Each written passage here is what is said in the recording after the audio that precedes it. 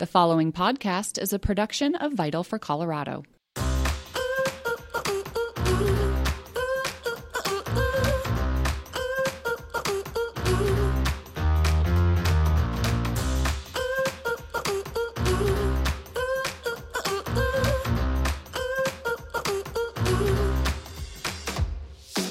Thank you for tuning in to the Vital for Women podcast, where we share the stories of successful businesswomen and discuss how the benefits of abundant, affordable, and accessible energy positively impacts their business.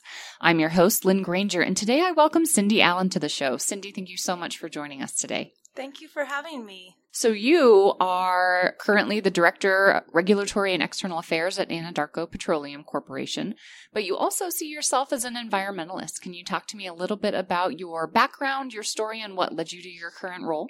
Yes, absolutely. I am from Colorado, grew up here enjoying all the beautiful nature that we have. And when I was in college, I chose to study environmental science because Earth systems and understanding how the Earth works is fascinating to me. My emphasis was in environmental chemistry and ecological restoration. Right out of college, I just so happened to be offered a job with an air quality consulting firm here in Denver. Our biggest client was a midstream company, a large midstream oil and gas company, and I did air quality permitting for them. Not really where I envisioned myself, but that's where the market was, and I really enjoyed it, learning about the industry, how the equipment works, and what is done to safeguard the environment. From there, I actually took a job with the Colorado Department of Public Health and Environment, and I worked for 5 years in their Air Pollution Control Division, inspecting and enforcing the Clean Air Act across all industries in Colorado, but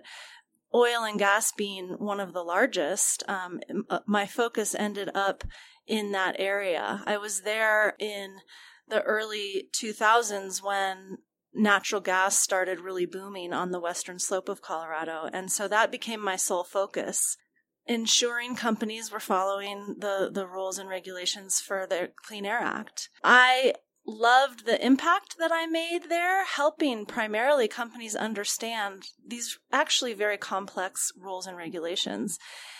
And it was through that work that I recognized the incredibly innovative things that oil and gas companies were doing to capture these emissions, because they are, in fact, the product that they sell. And I also am someone who loves to drive for positive change in the world. And I recognized also that companies wanted to do the right thing and they wanted to better the environment. So when I was offered a job with an oil and gas company, I took it. And that has been a really wonderful continuation of my career, in that I have been able, I think, to make a bigger difference working alongside the companies and helping them understand the rules and regulations, helping them innovate on how to do things better when it comes to environmental and regulatory compliance, and really, seeing all the amazing things that the oil and natural gas industry has done in that regard. You mentioned a little bit about that the oil and gas industry has been very innovative, or they're trying to be in the space for environmental safety. Can you talk a little bit about what surprised you or what interested you in that? It's going above and beyond the regulations is the biggest surprise. The recognition that methane, which is natural gas, is our product and something we want to keep in the pipeline and keep in the system so that we can sell it, as well as recognizing that the most important thing is the safety of our workers, the health of our communities, and ensuring that the technology is continually evolving to make advances in those areas. What has surprised you the most working in the oil and natural gas industry, just in general? Doesn't have to be, environmental safety, but what has just been surprising to you that maybe a lot of people don't know or don't understand about the industry? I would say the dedication and commitment to the people working in the industry have to doing the right thing, making sure everything is safe, and the incredible work ethic.